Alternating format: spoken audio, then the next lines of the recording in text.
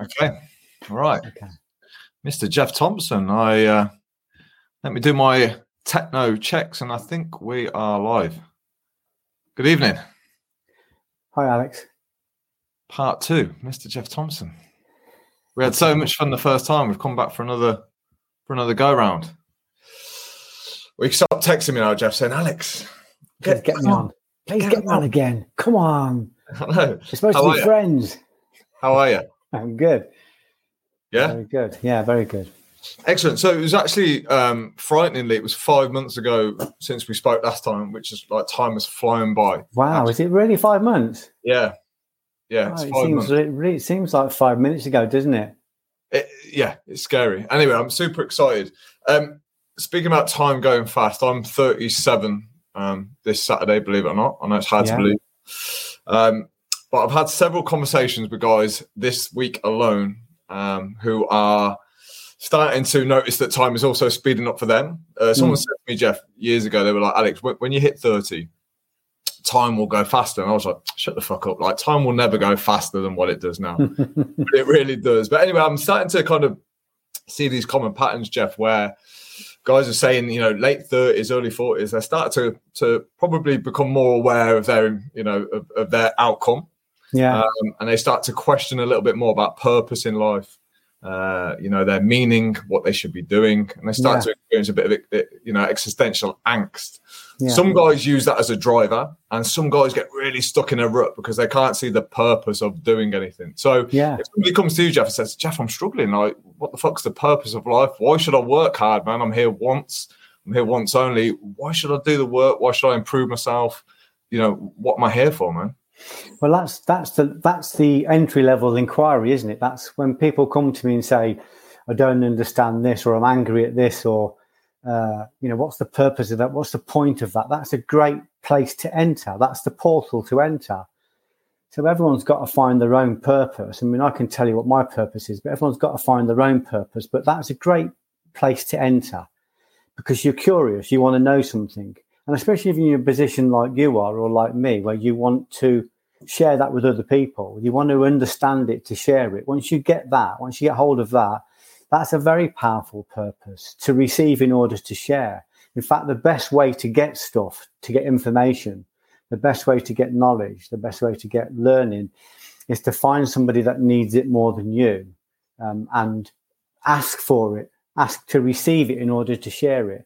And you'll be given a seed of wisdom that you would have to develop and deepen, you know, and go into the kind of exegesis of it, into the explanation of it. Really, you know, sometimes, like for instance, I didn't understand fear when I was a kid. And I said, when I find the truth, I'm going to tell everybody. And that was me calling it down in order to share it. And I'm still unfolding that now. I'm 61 and still unfolding it. I went on the door when I was 32 to confront my fear of violence, or my fear of my own biology. So if you really want to understand, a great place to start is, what the fuck is it all about? What's the point of me getting out of bed in the morning? What's the point of me making more money? What's the point of me, you know, being kind? What's the point in anything, really? Especially if you're listening to the shitstorm that is on the telly every night, and on the radio and in the popular magazines, you know, because we're being fed hate and fear and violence, 20 murders before we even have our breakfast. So it gives you the impression that, you know, that it's a terrible world. But this is a living classroom, Alex. We are here to learn. If someone comes to your class with a purpose of building a physique, they don't come in and go, what the fuck am I here for? What's my purpose? You know, and you don't say, I don't know what you're here for. But you both know why you're there, because you are both aware that you're in a classroom. You're the expert. You're going to teach them how to build a physique. So if we expand that out from the microcosm of your gym to the macrocosm of the universe, we have the privilege of being in a body on the great earth, this living classroom, in order to develop, in order to grow a soul, in order to birth spirits. So when we're talking now and we're putting out spirit in a sonic form, so this will be hopefully inspirational to people, we are creating spirit in the world, or creating a spirit in the world that will go out and that will live on the internet as an interview that people can pick up at 4 a.m. when they're cold and damp with sweat because they're depressed or because their money's running out. They're down to the last million, as someone once said to me. My friend is worried because he's down to his last million. That shows you the nature of money. But it's that sense of we're going to leave a spirit in the world. And that's not because I want to make money or sell a book. I've got no interest in that. I've gone through all that, but I've got no interest in it because I can't take that with me. What I can do is I can create spirit, and in creating spirit through my own mechanism, through my own soul, through this own portal, or being the vehicle for it, I can leave spirit in the world so that it's there a long time after I've gone. I read a book recently, Alex. I asked a question, and this book came to me, and it was 2,000 years old, and it was one of the disciples of Saint Paul. It's a very anonymous book that hardly anyone's ever read, and it was like he'd written to me in answer to my question to personally tell me what he'd learned. Nearly 2,000 years old. That spirit is still in the earth, in the world, because he created it, because he placed his body and blood. He sacrificed his body and blood into the ink, and it's still there now. So someone can pick it up and go, that's the answer to my question. So the bargain or the covenant is that we receive, but we must share. That's what we receive for. So the personification of evil in Judaism is when we receive for ourselves alone. That's what they call evil. And what we receive will be used and will die within this realm. And what they say, the personification of good is when we receive in order to share. That's a state, that's a mindset. So when someone says, what's my purpose and what's the point, that's a great line of inquiry. And I'm not going to tell them what the answer is, because it will be different for them than it is for me, because everybody's got their own blueprint. Everyone's got their own part of the big plan. So for me, if I've got that question, if it's a burning question, if I'm waking up depressed, if I've lost my reason to live and I don't know what I'm doing anymore, that for me is the entry level, the opening for study. I'm going to go and find out. I'm not just going to go and find out. I'm going to make notes as I do it, and I'm going to write it down, and I'm going to have the courage to tell people what I've learned. And then when I do that, when God or the universe or our highest element, our highest self, recognizes that we've fallen into alignment and want to serve other people, it will start bringing us an abundance of knowing. And that knowing can be used in the world, to run a marathon or to build a business or in my case, to build a soul. I'm not here to build a business. I'm not here to leave a legacy. I hope everybody forgets me. I'm no interest in legacy. That's just a small ego saying I want to be remembered. I want to be eternal. I'm already eternal. So what I want to do is I just want to leave spirits in the world that should be forgotten. I should be forgotten. People should forget who I am, because in the space of time that's going to happen anyway. And I don't want people to link it to me. Because I'm just a delivery man. I'm just the postman. So we don't need to remember who posted our letter. We just need to remember where it came from. So if they're out there thinking, what the fuck? And if there's an arrogance there, and there is an arrogance when we say, I'm 37, I don't know, maybe I've got another 40 years. Who knows? I might be yanked out of my kitchen this very afternoon. Nobody knows. Nobody knows. So there has to be an urgency to find this stuff, to learn this stuff, to serve, to be kind, to do good things in the world now, because we can only do it through a physical body. We can only grow it through a physical body. We can't do it when we're discarnate, when we're out of the body. We can no longer do it. And when we're out of the body, we will pray. We will wish for a chance to have a body again. Now is the time to do it. And if the purpose hasn't set in, let your purpose be finding a purpose. And there are a lot of teachers that will run to you.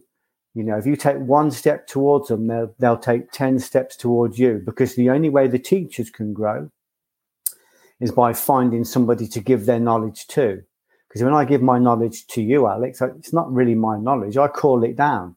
So what I give to you, I'm receiving at the same time as I'm giving it. I'm processing it in every cell of my body. So in order for me to grow, I need somebody to share with. I need to put it into a book or a talk or a one-to-one session with somebody.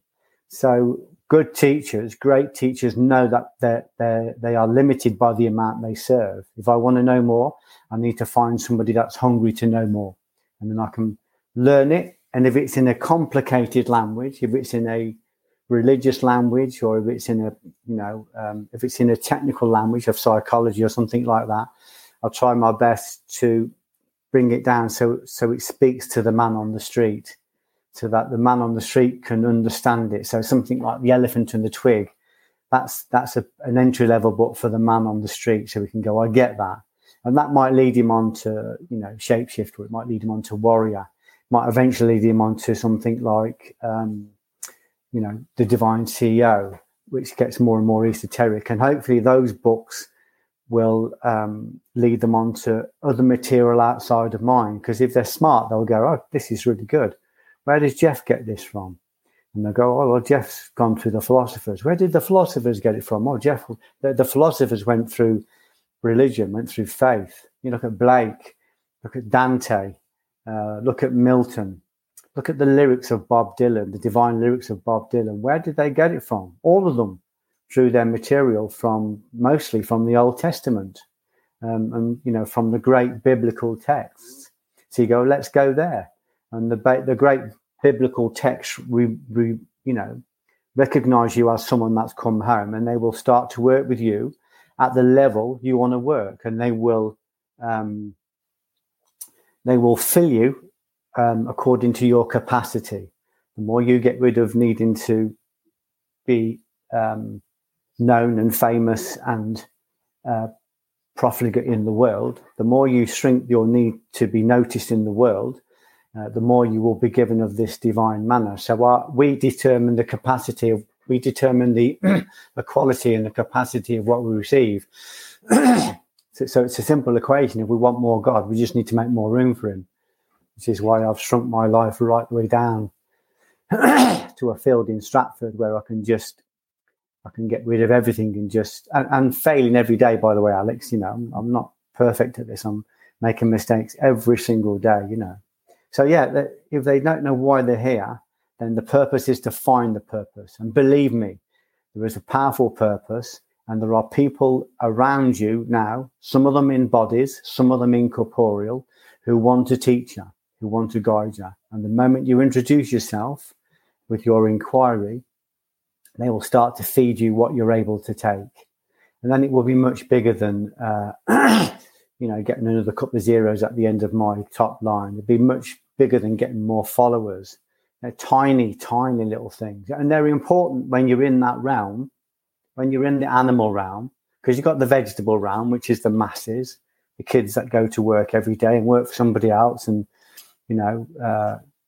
work 50 hours a week and have a shag on a Friday and a beer at the weekend. And then you've got the animal realm, which is the entrepreneurs, the people that are going out there to build businesses.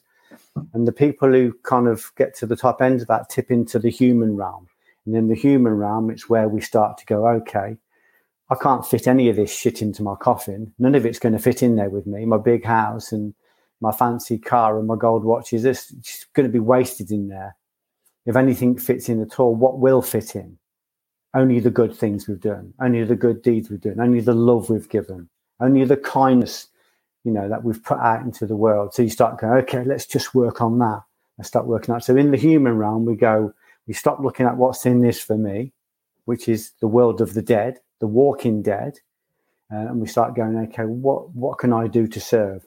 I don't know what the fuck I'm doing, but you're a divine sat-nav. You do know. Please show me how I can serve you. If I'm serving you, I'm serving everybody, including myself. So we start to give our free will over to our higher will, and then we start to be directed in the world. And then the amount of knowledge and the amount of information is staggering. It's overwhelming. Is there a danger that we can ask too many questions and not do enough investigation? So is questioning a deep enough level of investigation, or do we need to move quickly beyond that and start actively taking actions, doing, learning that way? Like, what's the crossover? Because I know a lot of guys get stuck with that line of asking what the purpose of life is, but that almost strikes the fear into them and they go back and retreat. So like, how do we get past that and turn it into actual practical action? Well, ultimately, we've got to do the work. That's what we're here for. I always say to people, I'm not here to have a good time. It's not about fun for me. It's not about, anything like that.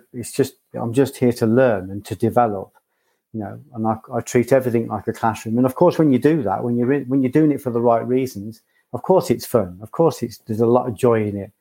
And of course it's fantastically enlightening, but we have to do the work. If we're standing there saying, I want to change the world, but we still can't change our own waist measurement. If we're saying that we want to change the world, but we're still accessing sexual pornography, and we haven't got control of our sensual body. If we say we want to serve, but we're still unkind to our parents or to our friends, or we're still throwing slippers at the telly, then it's folly. We've got to first of all get control of ourselves. We have 5 bodies here, and they all need to be controlled. Each of these bodies is its own realm, with its own sovereign, with its own rules. Like the food body, the breath body, the mind body, the intellect body, and then the body of causal will, our actual willpower. We have to understand that. We have to get them into alignment. We have to take sovereignty over them. And then once we've done that, we can give our sovereignty or our will over to our higher power, which will introduce itself as you start to get aligned. But it's no good. I had a friend said he was very angry about Al Qaeda and he wanted to take on Al Qaeda. I said, you can't fucking settle an argument in your own front room. I said, you can't settle an argument in your own head.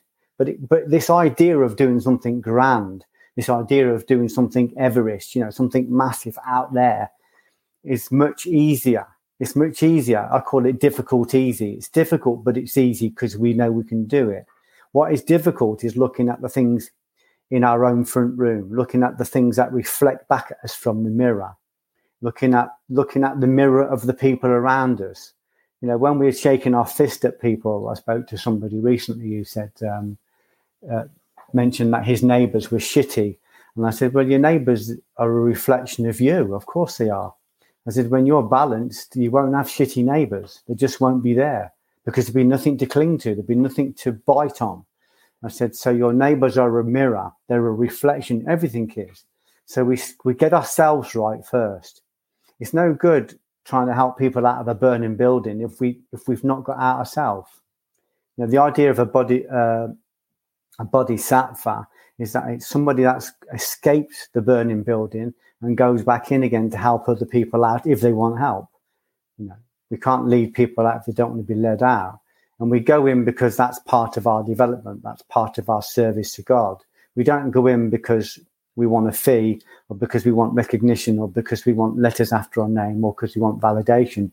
We go in from pure compassion, from pure love, because we understand until everybody's free, nobody's free. Because everything is joined, everything is connected. It's Indra's web, everything is connected, like the cells of your body. I can kick a chair in my toe, and it will be felt by every cell in my body, even though they're disparate to my toe. I will feel that radiate through every single cell in my body. Just because they weren't, they didn't initiate me kicking a chair in anger, doesn't mean that they won't feel it. Society is the same. What we think, what we say, what we do will have an effect, visible or invisible, on every aspect of the world. So we are all responsible for the murders and the rapes that go on in the world because we're all adding little tiny bits of shit to the karmic fatberg every single day, and that will find its level. This is a self-leveling universe that will find its level somewhere. So once you start to understand how much of an effect we have on this world, you start to be very careful about what you think. You're very careful about what you say, very careful about what you do, because not only is it going to affect everybody in the world, it's also going to, it's going to come back to you. First of all, you've got to process that shit in your body. to every cell, that poison, then you've got to give it out, and then you've got to expect it to return, because it's a reciprocal universe. And if we don't believe it's a reciprocal universe, if we don't believe in karma, there's a level of inquiry we need to look at. Because until we get that, we're never going to move forward. We might make money in the world, we might, we might be successful in the physical world, but it won't do anything in the heavens. It won't do anything in the eternities. And we all know, if we're all of us know, if we're really honest with ourselves, that having 3 cars and having 2 houses and having 3 mortgages and and being able to fly by helicopter, it's just all bullshit. We all know it is. We all quietly know that it is just a pain. Even just having a posh Jag is a stress, because everything you do to it, even if you just polish it, costs £250. There's a huge responsibility when we start to accumulate. So once you recognize that all of this stuff, not only do you grasp wanting it, and you grasp not, being afraid to let it go, and that creates you a lot of stress. At some point, you recognize that, and you go, I want to get this watch off my arm, and I want to get rid of this posh car. I don't want to be noticed. I want to be invisible. I want to contract everything so that I can start working. So it's like if I went to your gym to work with you, and you would say, okay, we're going to get rid of everything extraneous from your life, and we're just going to fucking go in, and we're going to sit on the burn, and we're going to stay in the burn. And that's in the training and in the pallet. You're going to make sure there's nothing extraneous in my diet, nothing extraneous in my life, nothing extraneous in that gymnasium. And if I was going to go and compete, and become an international bodybuilder, I would have to take that. I would have to be even more finesse. I'd have to be even more refined. Well, spiritually, it's no different. Once we recognize that the material stuff, again, within that realm, it's all fine. It's good. You have a bit of fun with it. You do stuff with it, but you soon get bored of it. You soon look at it and go, okay, I got 15 Rolls Royces. So that ain't it, but it's good because I can see God from a Rolls Royce, because I sit in it and go, well, this fucking isn't it. This definitely isn't it. This is just a pain. This is just a nuisance. I'm scared to leave this outside my house in case somebody scratches it. I'm scared to drive down the street in case somebody wants to kidnap my children. All of that stuff just creates more problems for us.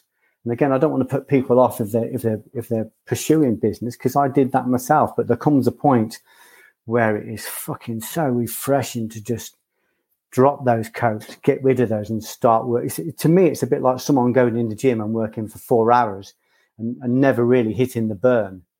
Whereas a good guy will go in there for 30 minutes and he'll be on his knees when he comes out, because he's going to go straight into the nervous system. So if we're really honest, we can look at that and start working. And if we don't understand it, we can start making inquiries. We can pick up the books. We can listen to the podcasts. We can go and see the gurus, which is one of the things I like about you. You put yourself in front of people and you say, where am I going wrong? What can I work on? Look at me, Geoff. Where is their ostentation? Where are the fatty edges? What is it that I can't see? And then because we've got a relationship and you've given me permission, I will see. I'm a seer. So I'll look at you and I go, well, this is what I see. No judgment. I just said, this is what I see. And this is what you can remove. Same as if I came to you and I said, I want a physique. You go, okay, take your shirt off. Let's have a look here. Write your diet out. Let's have a look at that. Okay, these are all the things you can remove. You're not training anywhere near hard enough. You're not doing the work.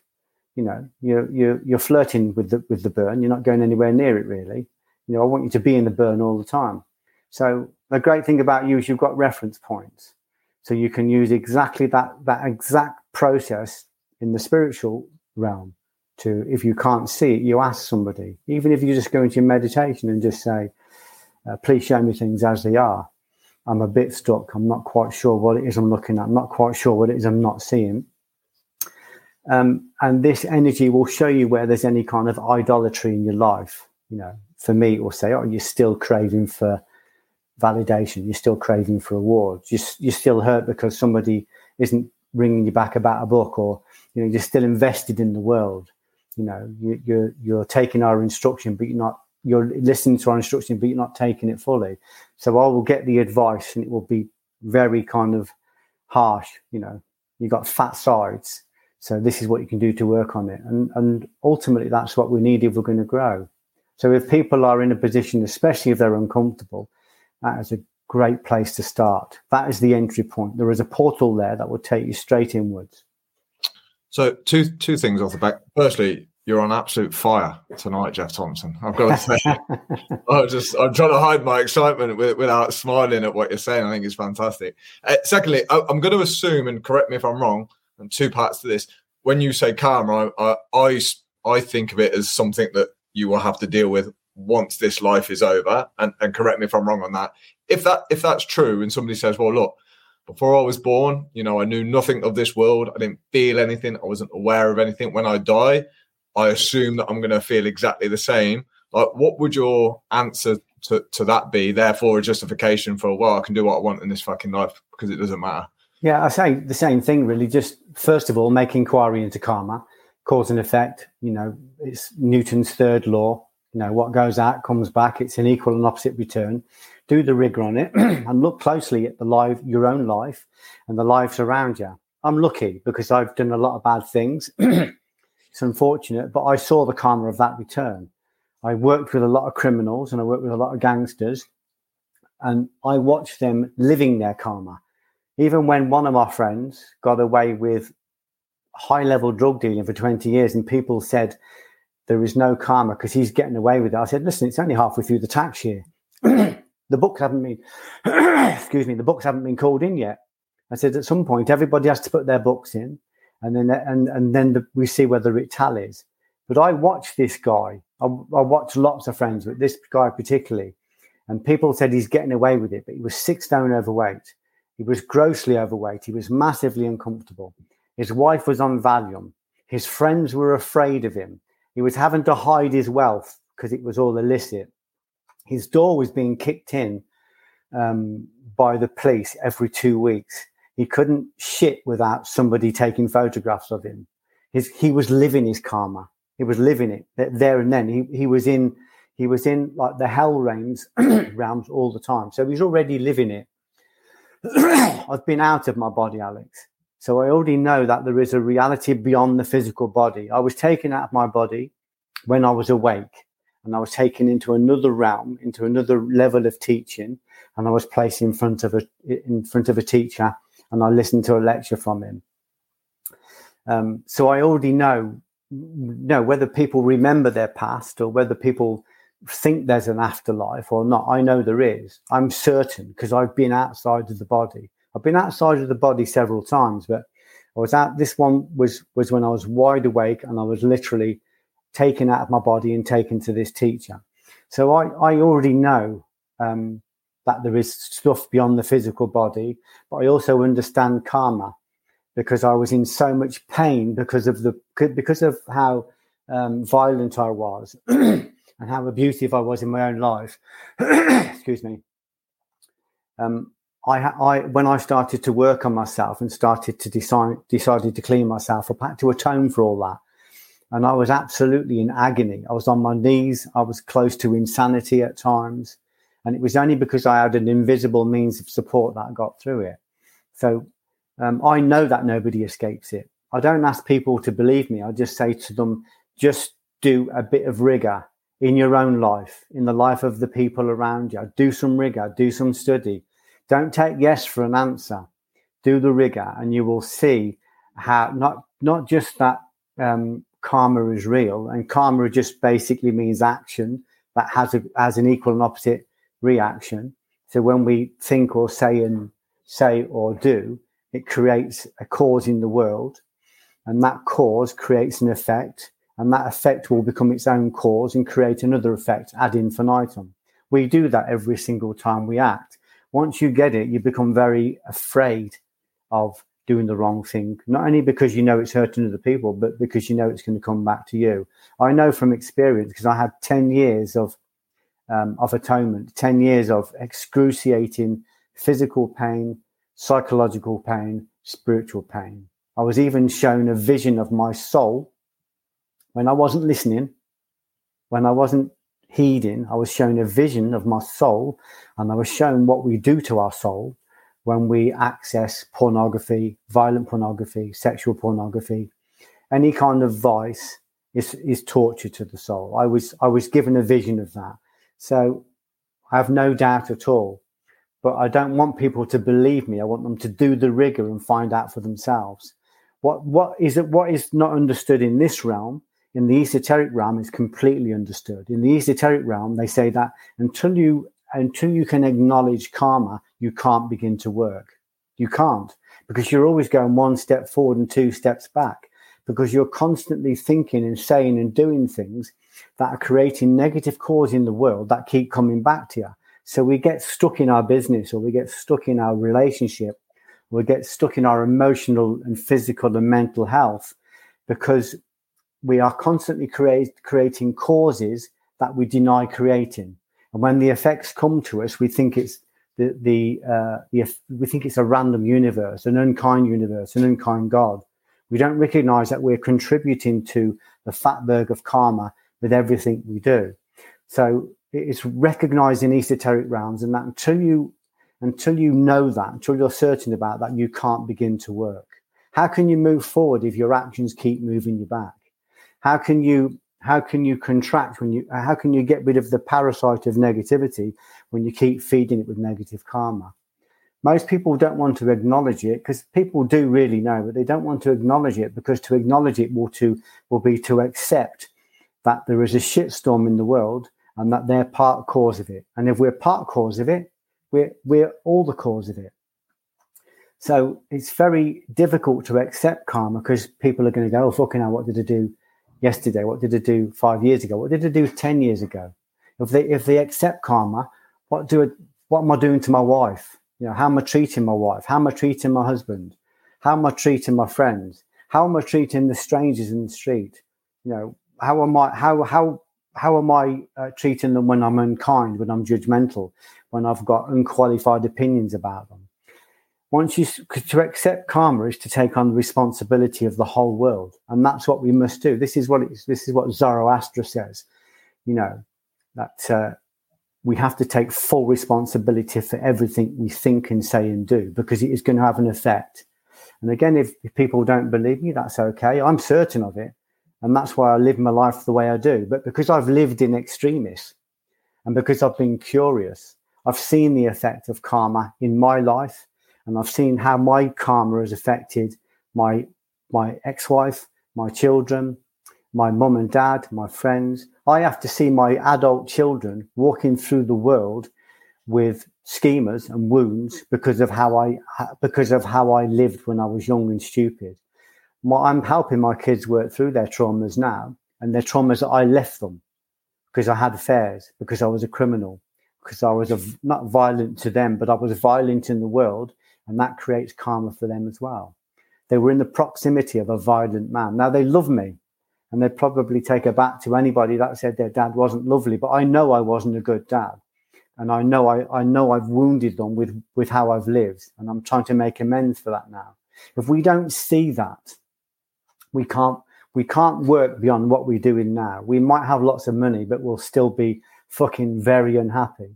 We might want to try and get lots of money in the bank for security, but that's not to even recognize that there's no security in this world. And if we don't recognize it, then we're going to continually build up negative karma for ourselves, that at some point, you know, the books are going to be called in, the black pebbles are going to be weighed against the white pebbles. That's happening while we're alive now. That's happening every single day. If you go beyond the facade of the news, you'll see karma being acted out on the most powerful people in the world. Nobody escapes it. Nobody. Whether you're rich or poor, whether you're royalty or whether you're, you know, a civil servant, nobody escapes it. This law is forensic. And that's exciting, Alex. It's exciting because you're going to go, right, fucking hell, that's how it works. Right, well, who can I serve? Who can I help? Then we become keen to learn in order to help. We become keen to create good karma. And every time we do that, every time we sacrifice our blood and our flesh our body and our blood on the crucifixion of service for other people, we not only create a spirit in the world, but we also diminish our negative karma. It gets burnt up in the volition of the work. That's what the Eucharist is about in the Christian church. That's what the crucifixion is about. That's what the cross means. When you look at the cross,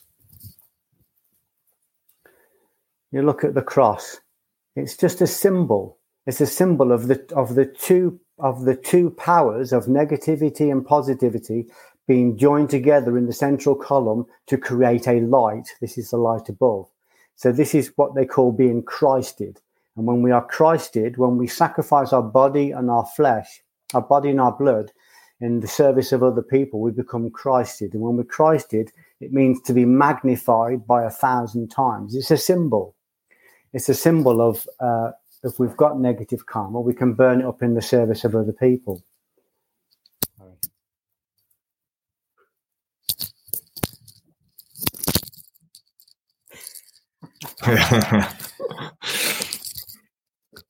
There you go.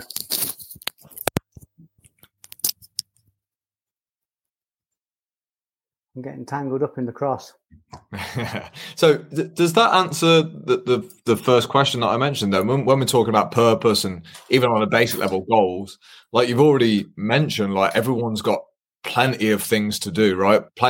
We know where to put our attention, and it should be on us rather than the external goals that we're chasing. Is that what I'm hearing? Would that be enough purpose to do the work on yourself? Just work on yourself. Look at just do it as you would. If I come into your gym and I said I want to build a fantastic physique, you'd say take your shirt off and show me your diet. So if people want to work spiritually, we do the same spiritually. We say, okay, where am I fat in my life? Where am I unkind? Have I got control of my physical body? Have I got control of my breath, or am I filling it with cigarette smoke? Have I got control of my palate, or am I eating and drinking loads of negativity on the television? Because what we eat, what we watch, what we hear, everything we take in through the senses, every single thing is food. It becomes flesh and blood. So have I got control of that? Have I got control of my mind body? Am I expanding and learning? Am I expanding my mind and learning? Have I got control of my intellect? The intellect is the working arm of the soul. So the intellect is this ability to be able to discern between what is right and wrong, what is good and bad. It's an ability to look at the world and do the study and go, is karma real? Is cause and effect real? Can I learn that? Because if we learn just that one thing, about understanding karma and then control ourselves so that we can be a cause for good, then automatically what we bind here will be bound in heaven, and what we loose here will be loosed in heaven, to quote the Christ. So it means that what we do doesn't just have an effect on this physical world. It goes beyond karma. It goes beyond cause and effect. It goes into another realm, beyond this earth realm. And I know people think that this is all there is, but there's a million more things other than this. And once you start to let go of the addiction with the world, you start to explore that, and you start to see it. So all of it is just about working on yourself. And maybe part of working on yourself is helping other people. Maybe, but it's no good as helping other people if we haven't got ourselves right. You know what I mean? If I come to you to build a physique and you're the big fat guy, I know you can't help me with it because you're not living proof of it. I want to see somebody that's done it. I want to see somebody that's the proof of it. I need intellectual proof that it's possible. And I want to be with somebody that's living what they're teaching. So it's all about just working on yourself. Okay. But start with the fundamentals. If you look at Aesop's fables, it's no good the turtle trying to fly while it still can't walk on the earth. Let's get the fundamentals right. Let's get our physical, we want to do the magical, but we're struggling with the mundane. We want to understand the mysteries, but we don't even understand the stuff that's in front of us every single day. We don't understand where we're being tricked out of our attention, where we're losing our attention, where we're being, tripped up. Most people haven't got any idea what's going on in their world at all. So it comes back to the same thing, causation. Our fifth body, the one before the soul, they call it the body of conscious will. It's the bliss body. They call it the causal body. So this is the body that we exercise. It's literally if you see diagrams of the five bodies, they're literally like ethereal bodies around the physical body. When we use the causal body to cause good things in the world, and to cause good things in our own body, we are exercising our will. When we get up in the morning, to meditate, when we eat healthy, when we control our tongue so we don't say unkind things, when we control the thinking so that we don't engage unkind things, that is exercising the causal body. So once we exercise the causal body, we start to really feed the soul.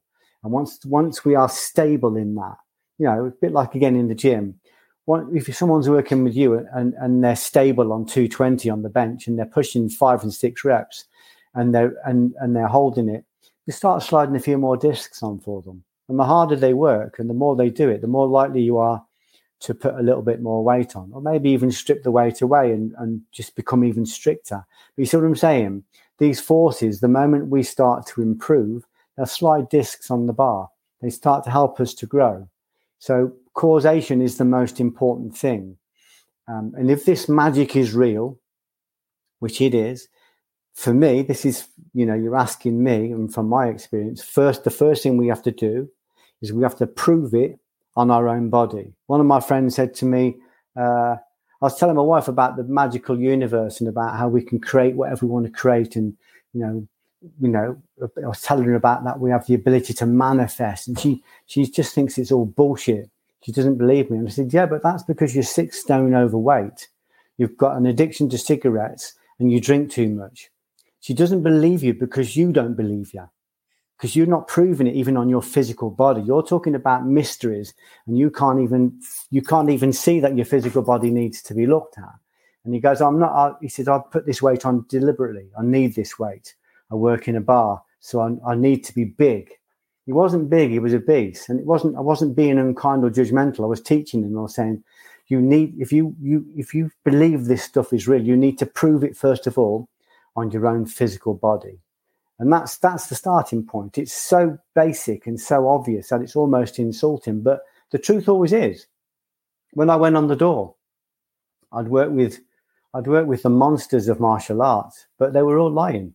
If I say they were lying, but they weren't lying, but they weren't telling the truth. That, in other words, it wasn't that they were lying; they just didn't know the truth. But when I went on the door, the environment said, "Oh, here's Geoff Thompson." The egregore of the environment says, "Here's Geoff Thompson. He wants to know what's real." So first of all, we have to get rid of his hierarchy. We have to get rid of his system. We have to get rid of what he thinks he knows, and then we'll show him what's real. And what was real was so potent and so obvious that it was fucking insulting. And I started to teach it and put it out into the world. I got banned from a small city on the West Coast. I was brought up in Parliament as a thug, but an MP wanted to ban me. I was pilloried by the martial arts elite. I became this figure of hate to people because not only did they not want to hear the truth, they were absolutely offended by the truth. Because I was saying to them, you're a 6-figure company, you're a 7-figure company. The art you've been training in for 20 years, 30 years is not going to work outside the chip shop on a Friday night. And it's so obvious that you know it. And people were violent with me because they didn't want to hear it. But I said, I'm not doing it to have a go at you. I'm just saying to you, you're not secure in what you've got. I want to show you what's real. And I've got proof because I've done it hundreds of times. And I said, and in the world I've just come from, it's not a secret. Everybody knows it. The doormen know it. And I said, it makes them into magicians. When they're dealing with general members of the public, it's like they're magicians. They knock people out before they even know they're in a fight. They're so potent because they know the secret. These guys haven't got internet following. They haven't got like a follower on the internet. They're not gurus. They're not getting paid £250 an hour to mentor people. They're not doing any of this stuff. They're just guys that stand on the nightclub door and they know the secret. Some of them don't even know they know the secret, but they know how to make it work. And I was so potent in what I did. I had to stop doing it because it was too effective. And I started to teach it. I was working in a shitty little nightclub in Coventry, and that truth was so potent that it rippled out across the globe. And I ended up being invited over to Las Vegas by Chuck Norris twice to teach what I'd learned on a Coventry nightclub, because it was so potent. It was so potent. And I looked at it and thought, well, if I can find the truth in this one thing, then I must be able to find the truth about other things as well. I've been told a lie about lots of things. So what's the truth about money? What's the truth about relationships? What's the truth about health? You know, if I want to know, if I'm keen to know, and if I'm keen to do the work and I can do the rigor, it's all available to me. Dojan, the great Buddhist saint Dojan, said, everything is available. Everything can be known. But do we want to know it? This is what Christ said to his disciples. He said, do you think you can drink from this bitter cup? In other words, you know, do you think you can? He wasn't just saying the bitter cup was him I'm going to be crucified tomorrow. So, and his apostles, you know, didn't want to hear it. And he was saying, do you think you could drink from this bitter cup? And they were going, yeah, we could. Of course we could. And he wasn't saying to them, can you handle the crucifixion, Alex? He was saying to them, can you handle the truth? When we remove all of this obscuration, all of this bullshit, can you handle the truth? That's what he was saying to them. Can you handle consciousness? You're a 100-watt bulb. Can you handle 1,000 watts? Have you done the preparation? Have you got your body right? Have you got your mind right? Because when that force comes through you, it isn't like a metaphor. It is a fucking fire that goes through your bones. The last time I had it, I thought it was going to kill me. I ran out into the street and I screamed into the sky. It was so raw. It raced through me. It took every bit of my practice and knowledge and my ability to surrender to be able to handle it. Can you handle this bitter cup? Can you drink from this bitter cup? I love that. I love that from Christ. He's saying, you know, again, it'd be like someone coming to you who's never really trained much and to come to you and said, you know, I want to come in at the top level. I want you to fucking kill me. You know, you'd say to them, well, do you think you could handle that? Because you know they couldn't. You know they couldn't. People used to come to my class when I was training with Matty, and I remember one of the top kickboxers in Britain saying, I want to come and spar with Matty and Justin. And I said, no, you don't. And he goes, Geoff, he said, I'm British champion. He said, you know, I've been around the block. I've been around a few corners. I know what I'm talking about. I said, listen, I'm not being unkind. I said, you don't know what you're talking about. I said, you won't handle these guys. I said, you won't deal with them. And he was really offended. And I said, I'm not trying to offend you. I'm just saying you haven't got what you need to drink from this bitter cup.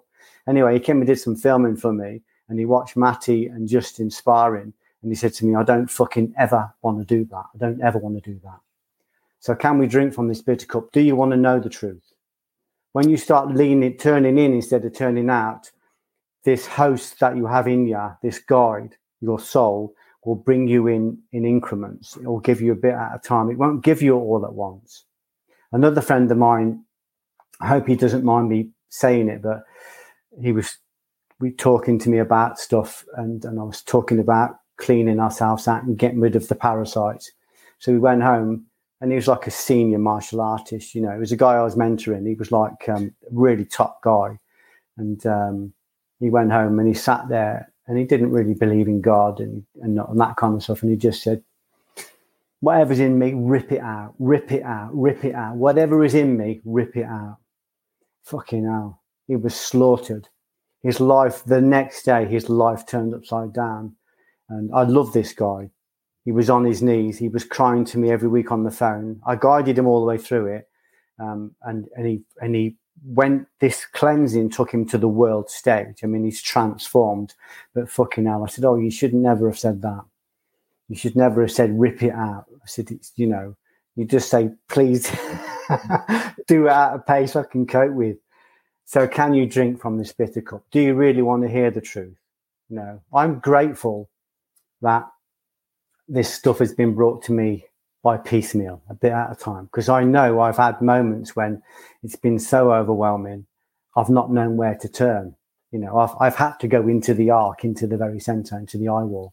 So coming back to what you said, it's only about working on the self. It's just about working on the self. Okay. But it's having the courage to be brutally honest about who you are and who you're not. So I'm glad we touched on the fundamentals, because all I teach really is the fundamentals. Basically, that's still what I'm practicing. In my own game, I'm still trying to become really good at these basic things, which serve me really well. They've took me to a really good level. Yeah.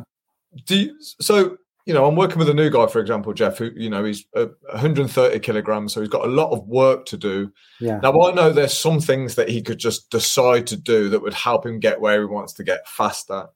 But what I do a lot of is strategy work. So, we'll have a look at what we can do next to put in the next step for him to get where he wants to be. Yeah.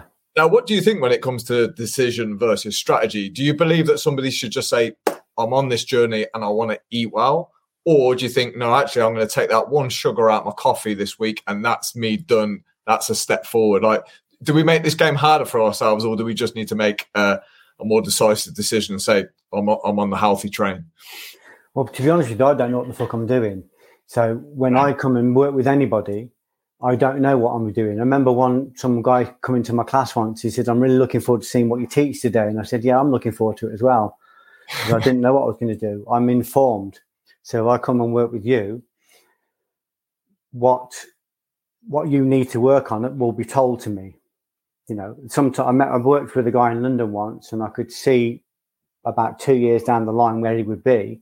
And I knew there were things I couldn't tell him immediately because it would have frightened him and it would have been too much for him. And he eventually got there on his own. But so I just do what's presented. I deal with what's presented to me. Yeah. So if I'm working with somebody, my soul is my teacher. So I have an intuition, and the intuition will tell me what to tell him, tell me where to go, tell him what to go, what to do. If they get to the point where they stop taking the instruction, I'll stop working with them, because there comes a point where people just start to question what you're doing. And I don't work with them anymore after that, because I can't work with people if they don't take instruction. But the instruction doesn't come from me. Obviously, I've got a certain amount of knowledge and a certain amount of understanding from my own practice. But I know that everybody's dharma is different, and everybody's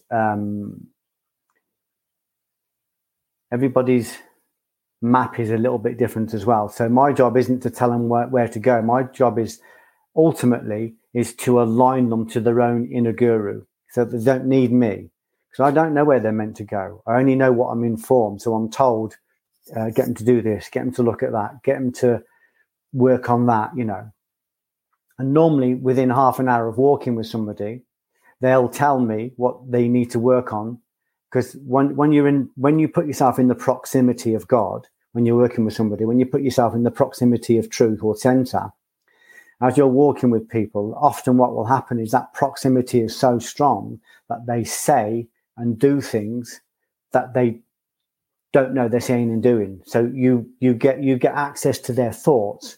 So they say things and do things that tell you exactly where they are, and you're able to point that out to them. You're able to explain that to them. You know what I mean? Like, for instance, I sat with, I sat with one guy. I was walking with him, and 3 times he said to me, "I'm not a good father." But when I talked to my son, so I just said, so I knew what I said. So I just said to him, "Why aren't you a good father? What's stopping you from being a good father?" And he looked offended. And I said, "Look, you said it 3 times. I'm just telling you what you're telling yourself, but you're not hearing it. Why are you not a good father?" I said, "You know what you need to do to be a good father? Be present with your kid. Be present with them. Switch the phone off. Don't pretend you're with them and take calls. Don't pretend you're with them and take emails. Don't even pretend you're on holiday with them while you've got your laptop with you, or you're listening to the football results or whatever." I said, be present with them. I said, when you're present with them, you will fall outside of chronological time, and you will fall into the abstract. If you're with them for half an hour, it'll feel like you've been with them. They'll feel as though you've been with them for 5 hours. So that's just an example. So for another guy I sat with him in London, and my proximity was very strong. I center myself when I'm working with people, and I ask this energy to come through me. And as we were talking, a girl walked past, and he just went, oh, I'd like to lick her out, fucking lick her out. And that was a parasite working through him, a demon working through him. So straight away, if I'm going to work with him, that's what I'm going to deal with straight away. He didn't even know it came out. He did it and then carried on talking as though nothing had happened. He wasn't even consciously aware of it. That's what happens when you're in proximity. Automatically, people say things and do things that tell you what's in them, what needs to be worked on. Another guy came to me and said, I'm kind of 95% there. And when I walked with him, I said at the end, yeah, you're 95% not there. I said, you're so far the wrong way. I said, you're going to fall off the edge anytime soon. I said, I've never seen a man so out of balance. I said, you're in a dangerous, dangerous place. He was in such a dangerous place. He wasn't a nice guy, Alex. He was a great guy. And if I worked with him, I'd help him with that. But I know I've worked with people before, and it's taken them very close to the edge. Or when you've got parasites inside you, old schemas, old wounds, they fight like fuck to keep their autonomy, to keep their place in you. And that can, if people aren't really balanced and ready for it, it can create a psychosis. It can create all sorts of trouble. So are you able to drink from this bitter cup? This is what the Christ's saying. First of all, you've got to get these things out of you. And then secondly, you've got to be able to handle the knowledge that's going to come at you, because you're going to look at the world and it's not the world you think it is. You're going to look at the world and you're going to have a review of everything you've done wrong in your life, because it's just going to be suddenly so plain to you. And you're going to feel ashamed and embarrassed.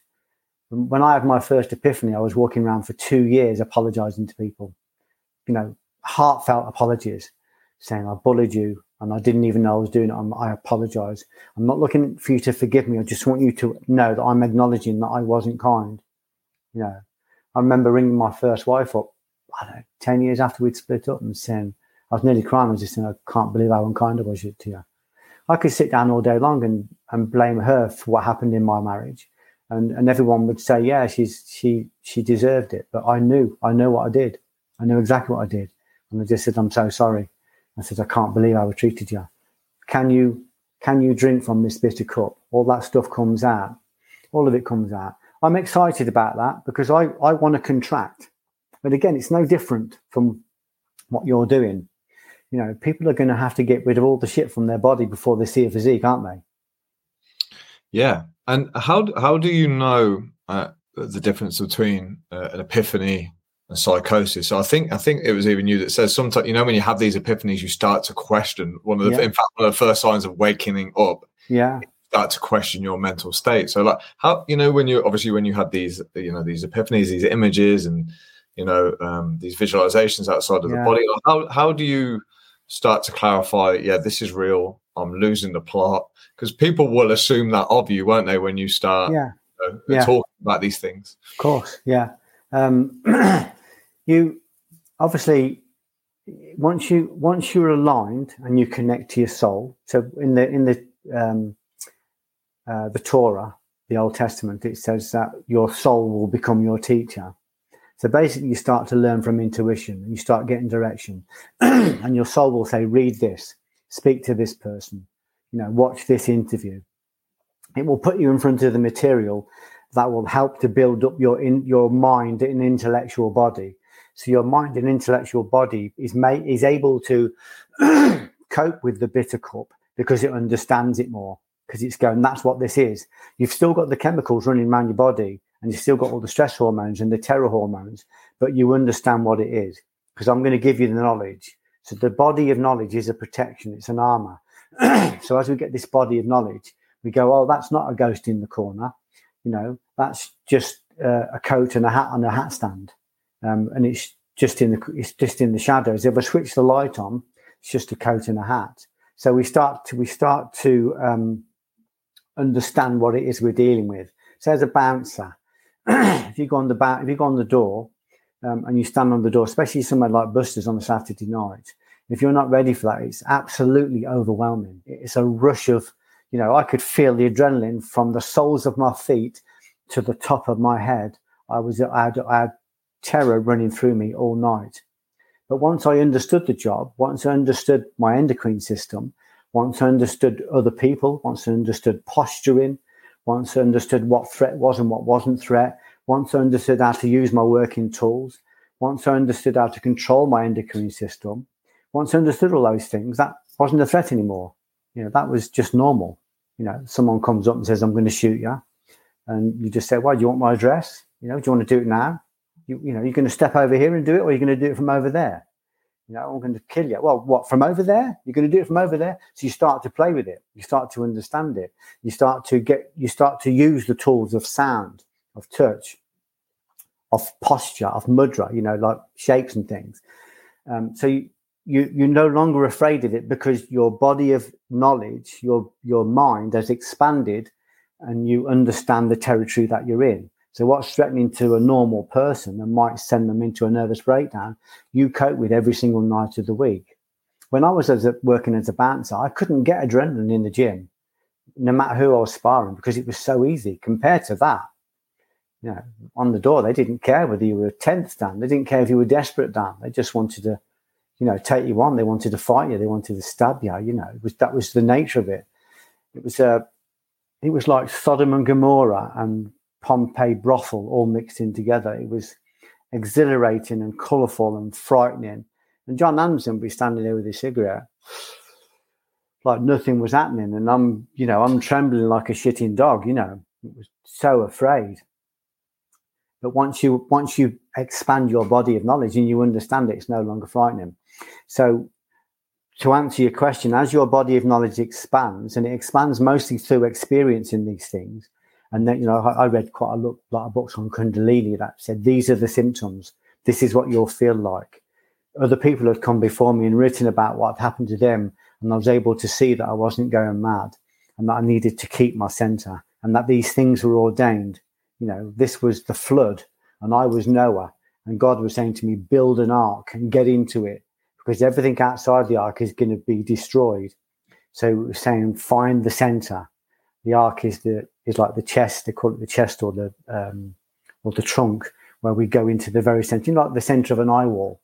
So we sit in the very center of the eye wall and we just observe it, and everything outside is being flushed away. So once my own teacher started to place me in front of the right books, the right teachers, the right information, I suddenly understood what it was. So it couldn't frighten me so much, because I knew what it was. And when it rushed up, I'd go, I know what that is. I've read about that. I've experienced that before. And if I just sit and observe it, it's temporary.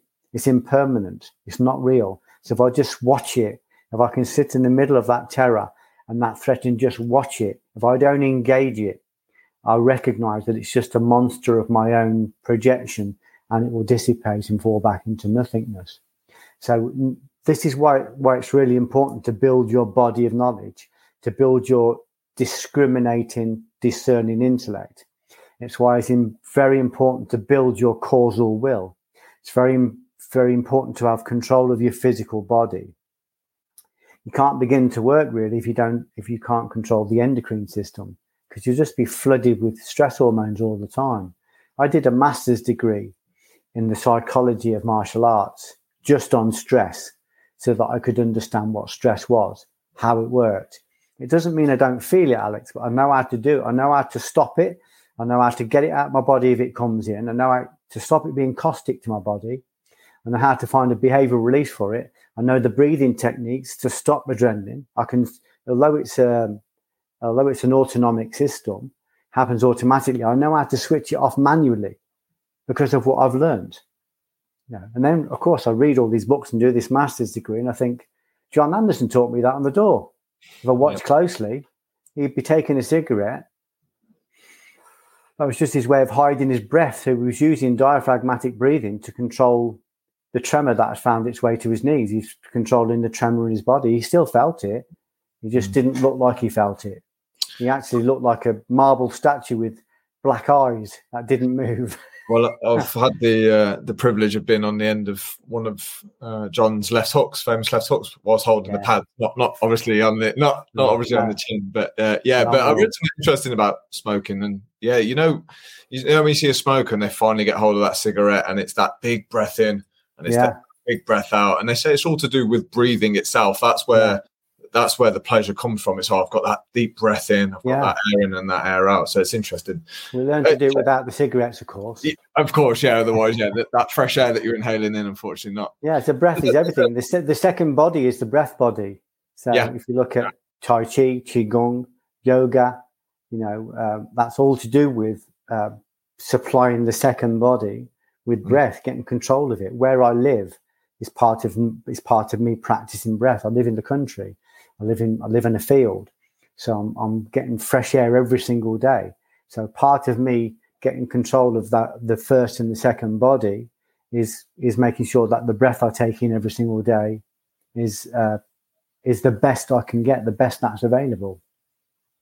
Geoff, I was doing a little bit of research earlier today, a bit of prep, and I came across this quote, and it instantly stood out to me, and I wanted to ask you about it.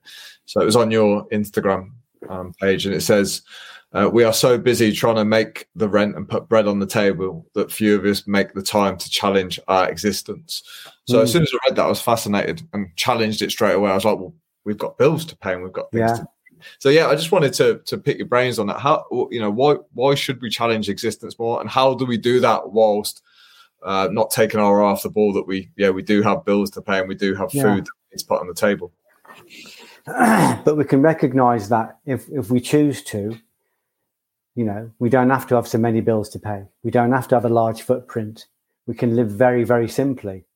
So all the adepts always, when they got to that certain stage, when they were from the animal realm into the human realm, they always reduce their physical footprint so that they haven't got to concern themselves with tax and with bills and with holidays twice a year abroad or whatever, and a car. They don't have to do that. What I've done in my own life is I've reduced my need to make any money at all. I just need a certain amount just to tick over. And at some point, I won't need that either. So the more concerned you are with having to make bills and make the rent and all the rest of it, the more concerned you are with all of those things, the less time you can invest in inquiring about why we're here, what our purpose is, what is it that I'm here to actually do. So most people don't do that because they think it's not available to them. I remember working with probably 20 CEOs. My friend ran a company with lots of satellite companies. It was a massive kind of £70 million company. And I was mentoring all these CEOs, and they were all incredible people, incredibly inspiring people. But everyone I spoke to, none of them realized that they didn't have to do that if they didn't want to.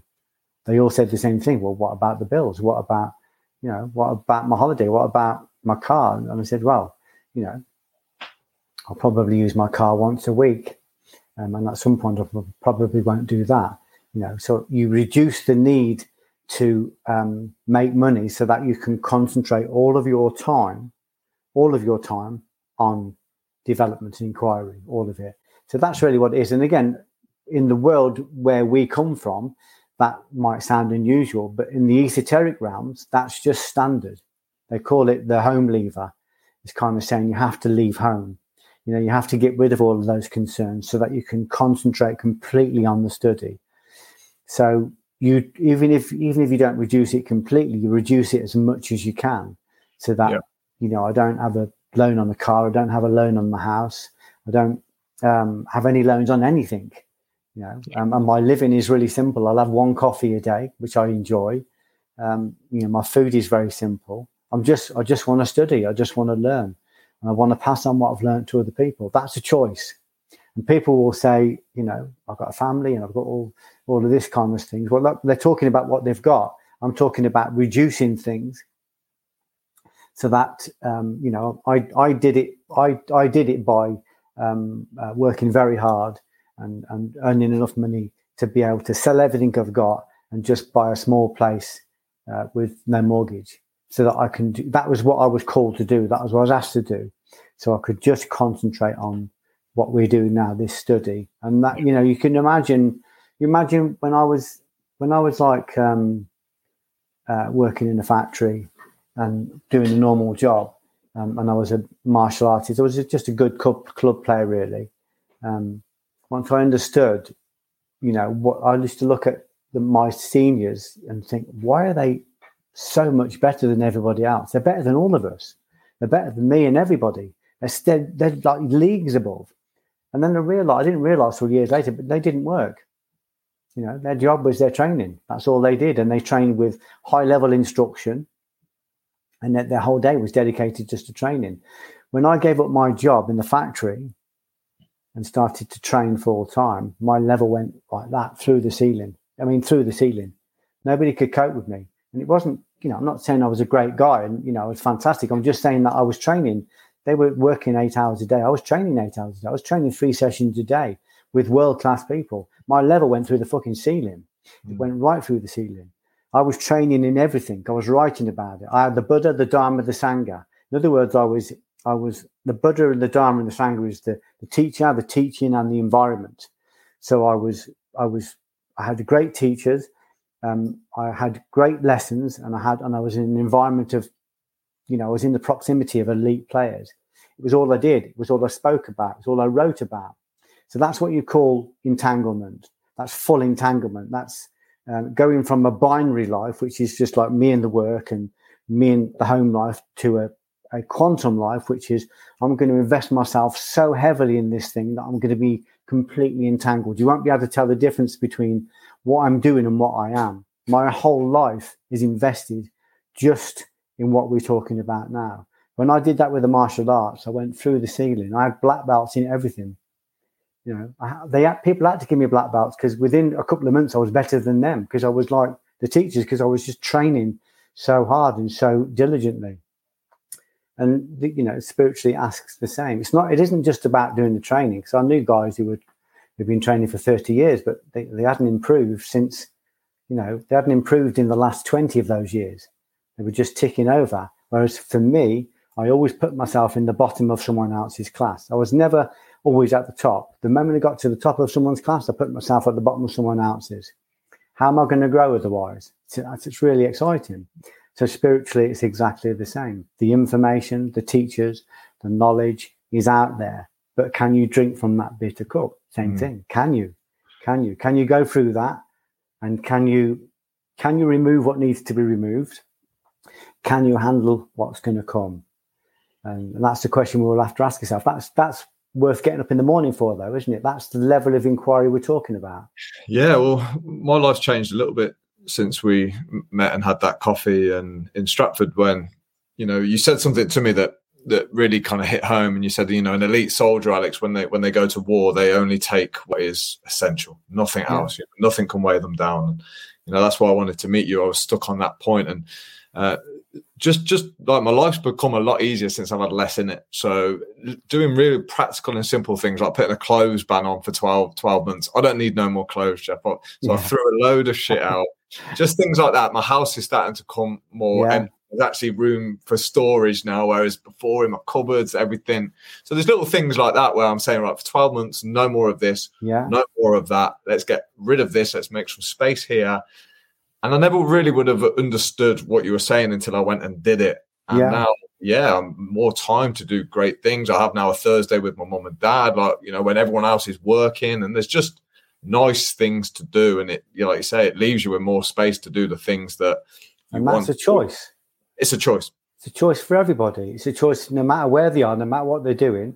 You know, but it's, you know, obviously we make those choices and there are people around us as well, but that's a choice we can make. We might not be able to do it this second, but we can start working towards it. It took me 5 years to close everything down and put myself in a field in Stratford so I could just live a monastic life. It took me 5 years just to close stuff down, and lots of difficulty in that, letting go of stuff and understanding why I was letting go of stuff.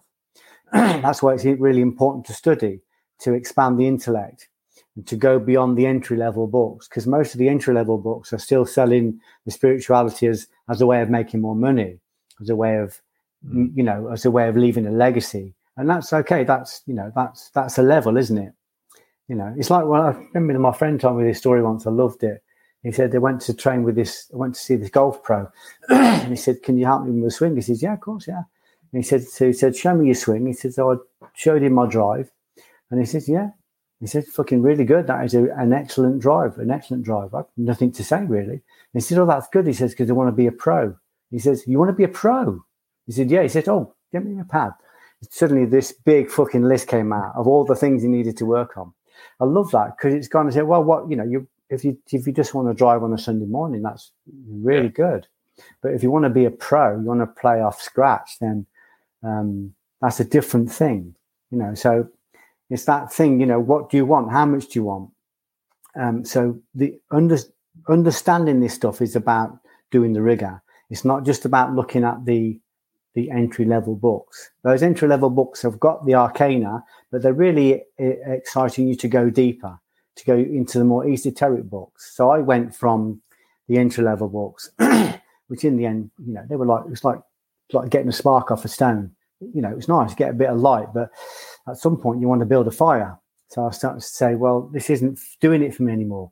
So I started to go deeper. I started to look at the more challenging books. I started to look at books I didn't understand. I started to put myself in front of teachers who were so far ahead of me that it was embarrassing, you know. I did this with the martial arts as well. So, you know, you just start to go deeper and deeper, and your inner tutor will won't take you everywhere. It'll just take you to where you need to be. It'll say, this is Geoff. This is where he is. This is what he's got. This is what he wants to do. This is his level of capability at this moment. These are the books he needs to read. And then it's my job to discipline myself, to activate my causal will, my causal body, and sit down and read a book or a series of books. It might take me 3 or 4 months to read them as a full-time read, and then make notes as I go, like I'm doing a university course, and then cope with the knowledge that it brings up. Because sometimes you read stuff and it's just jarring. It's just jarring. You know, I remember reading Gurdjieff on a cruise around the Caribbean, and was so angry at what he said.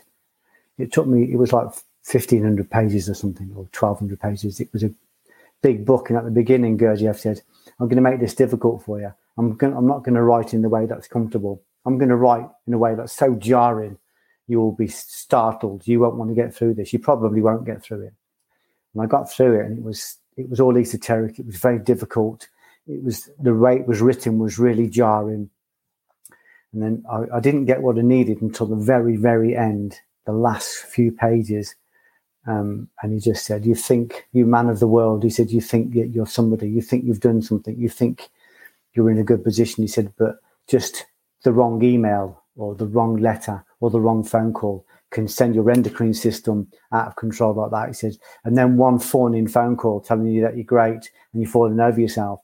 He said, "You've got no control of yourself." And I just was so angry because he was so right. And I just thought, I thought I was doing well, and I've just realised what a beginner I was. And he's been my greatest teacher, Gurdjieff, because he's so jarring. He did a system called the Fourth Way, and he talks a lot about the work. You'd love him, actually, because he's like, this is about the work. He would set up an environment where people would come and stay with him, you know, at a castle or a big stately home. He'd rent it for a year, and he'd have maybe 40, 50 people there for a year. And he would create an environment that drew out their negatives. He drew out all of their false egos, all of their false personalities, and he would bring people in to antagonize them. Not to deliberately do it, but he would bring people in and pay them just to live there because they were natural antagonists. They would really wind people up, and it would draw things out of people unconsciously. And he would say to them, "Okay, just look at what he's drawing out. I don't want you to try and get rid of it. I don't want you to try and fix it. I just want you to look at it. Just look at it."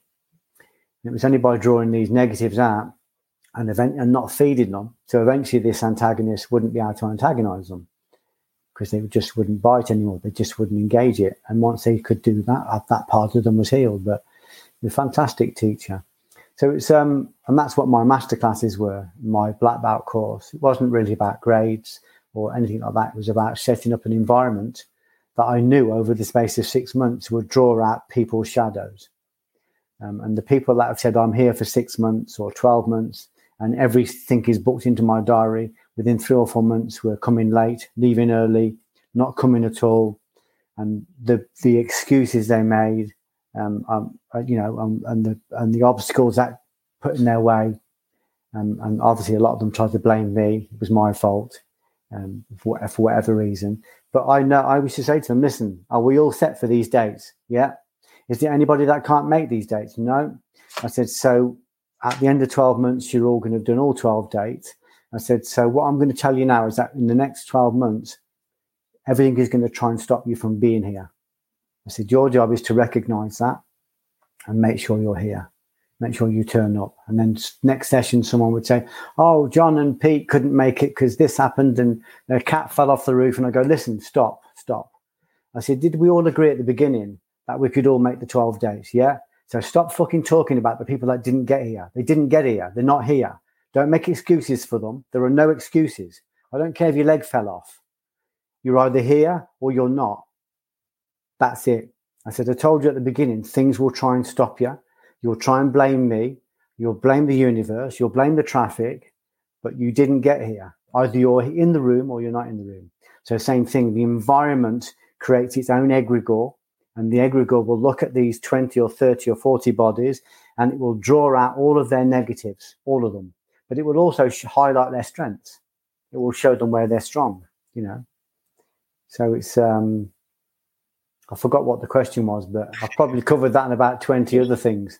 You have, Joe. You've covered a lot. It leads me on to the next quote, which I think just ties in perfectly just to finish this subject that we're talking about. It says, privilege can disable just as restriction can help you fly.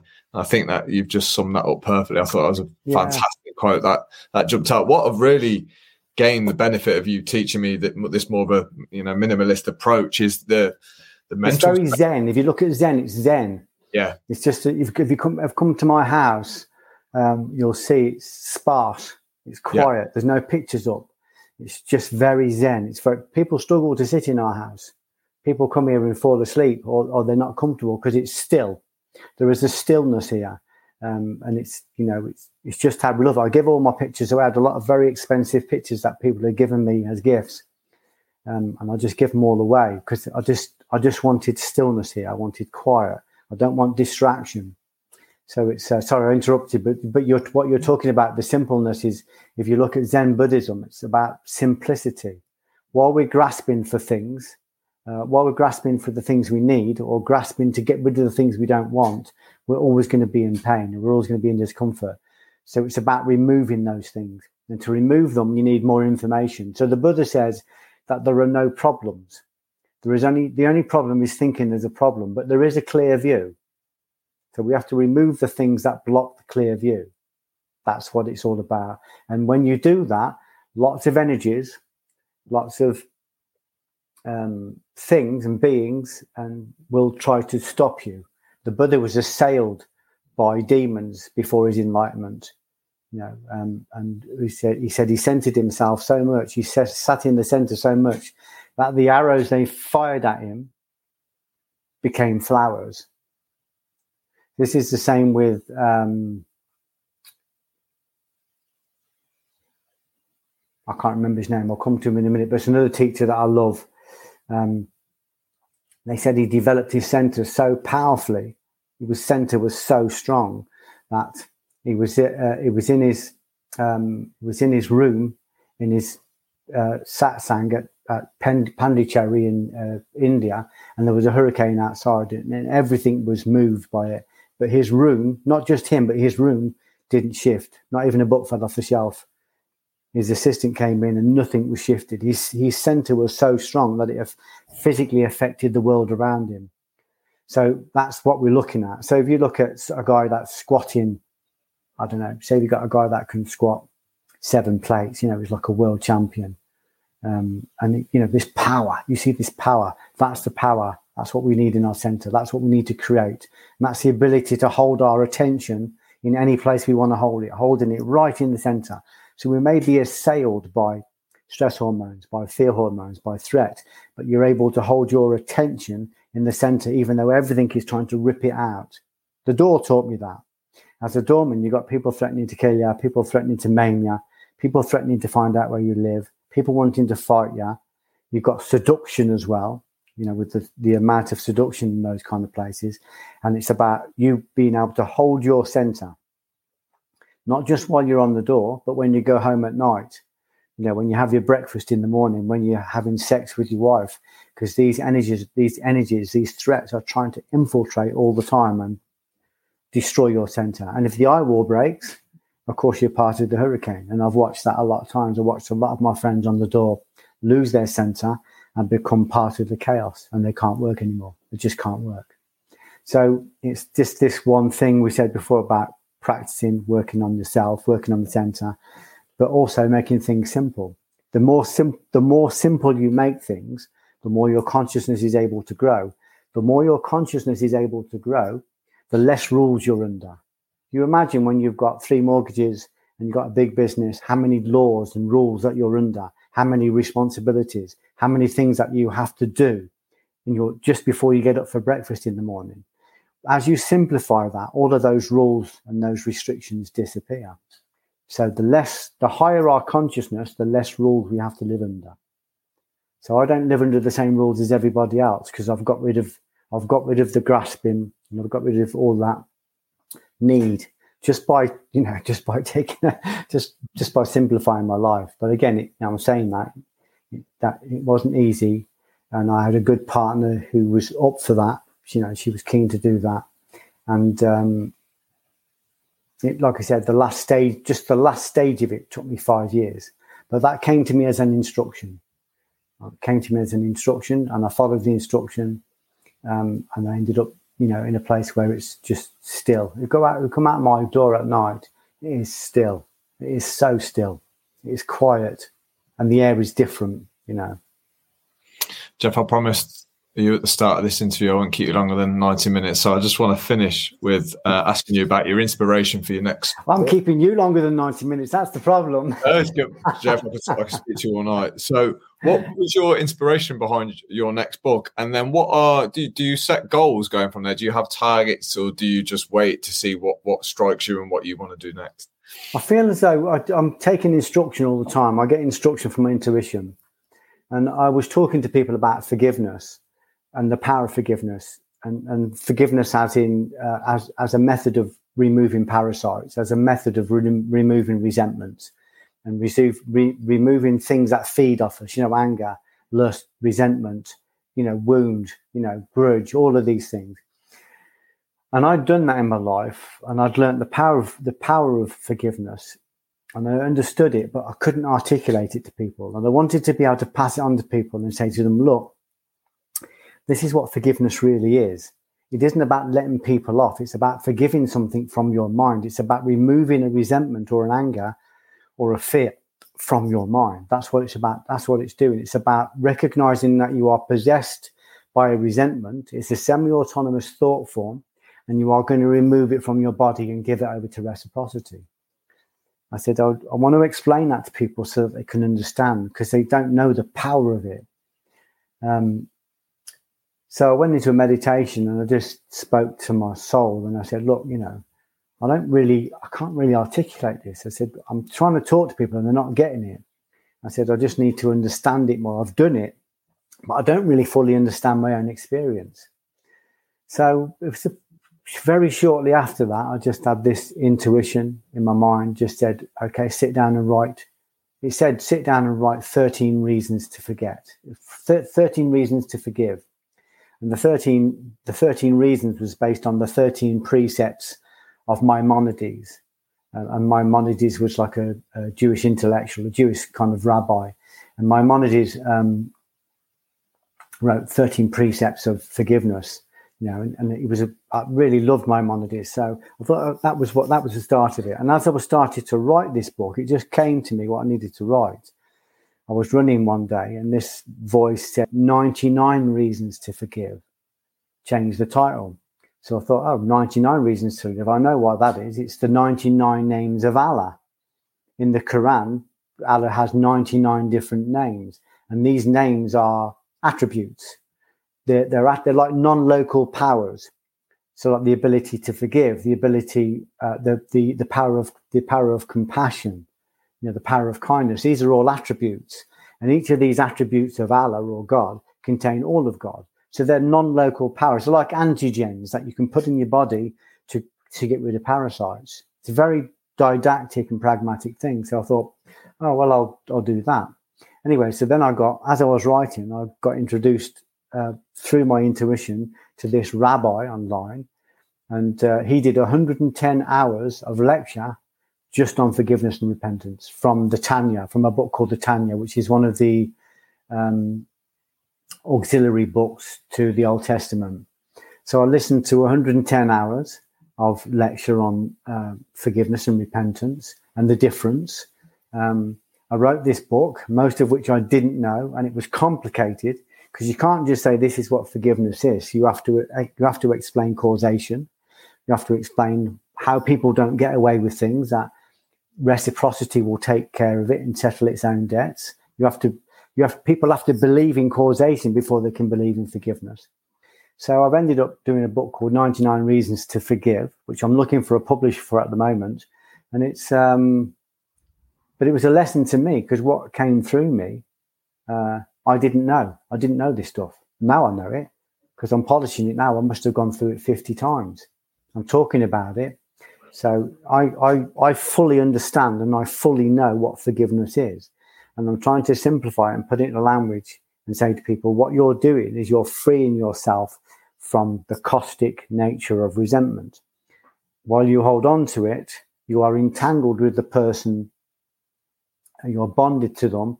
And even if you're separated by thousands of miles, even if you're separated by death, you are feeding him. It's like a direct debit that it takes off you, because every time you think about him and you get an arousal of anger or fear or dissonance or wound, it just basically feeds off your essential energies, and it takes over the causal will, so it takes over your autonomy. It's like when I was abused and I stole my autonomy, and I ended up doing things in the world that I would never have done if I hadn't got this parasite in me. I was violent, hugely violent, as a byproduct, because I thought that everybody was going to abuse me. So I just batted anybody that came within proximity and thought I was doing a good job. So it's enabled me to write a book. So if I really want to understand something, because I'm not able to articulate it to somebody, I just say to God, can you help me with this? I just need to understand this. And then the information I get will come to me. But then my part of that covenant, that bargain, is that I have to share it with people. If I don't share it with people, it becomes caustic in my own body, because I've brought energy in that's not meant to be there. I'm meant to just be a vessel to move it on. It also means I've got to sit and do the work. I've got to sit and write a book is uncomfortable. It's painful. Because it's the sacrifice of your body and blood. When we talk about Christ, when he says, "This is my body, this is my blood," when you go to communion, you eat the body and drink the blood of Christ. It's a symbolic thing, but it's basically what you're doing is you are using your body and blood to create a piece of work that's going to go out into the world and help people. Because you have to physically sacrifice yourself in order to sit down for however many hours it is, and then to go out and talk about it. Like when I did the Divine CEO, it isn't just about 6 weeks of sitting down and the sacrifice of using energy to write a book. It's the 50 or 60 or 70 interviews you do with very discerning people trying to explain what it is you've written. That is this exercise we're doing now is a sacrifice of my body and my blood. What I know in my body, my blood is being used up in the volition of this work now. And it's massively demanding. It's very tiring. Before I sit and talk with you, I have to go through a process to get myself ready, because I'm the vessel for this stuff. And I have to get myself aligned. I have to remove the 5 bodies, the veils, and expose my soul so it can come out. And then after this, I have to close those bodies back down again so that the soul's protected. I'm probably saying a lot more than I need to say, but what I'm saying is that I ask for something I need to give to somebody else, and it always comes to me. If I'm asking for somebody else and it's genuine, it always comes to me. And then I sit down and I do the work, and then I put it out into the world, and then I go and talk to people and qualify what it is I've written about. And of course, once you've written it 50 times and you've gone over it and over it again to polish it, you do know it by that time. You understand it. Geoff, you get better every time we speak, my friend. You're incredible. My brain is fried. I am also. I always leave our conversations just wow, just feeling like wow. And I got a lot of messages off the guys who you were kind enough to speak to some of the guys inside of the group. Yeah, and they said the word emotional. They all felt emotional after hearing you speak. How you did it was just an incredible experience for us all. So thank you, and thank you so much for dedicating your time tonight. I know you get a lot of podcast requests. You do a lot of podcasts, so the fact that you're here for a second time, I'm very, very grateful. That's a pleasure. Thank you. A lot of people have listened to our last conversation, so yeah, I can't thank you enough. It's a pleasure, Alex. It's always good to speak to you. Mr. Geoff Thompson, you're the man. Take care, my friend. Bye. Thank you. See you later. Woo.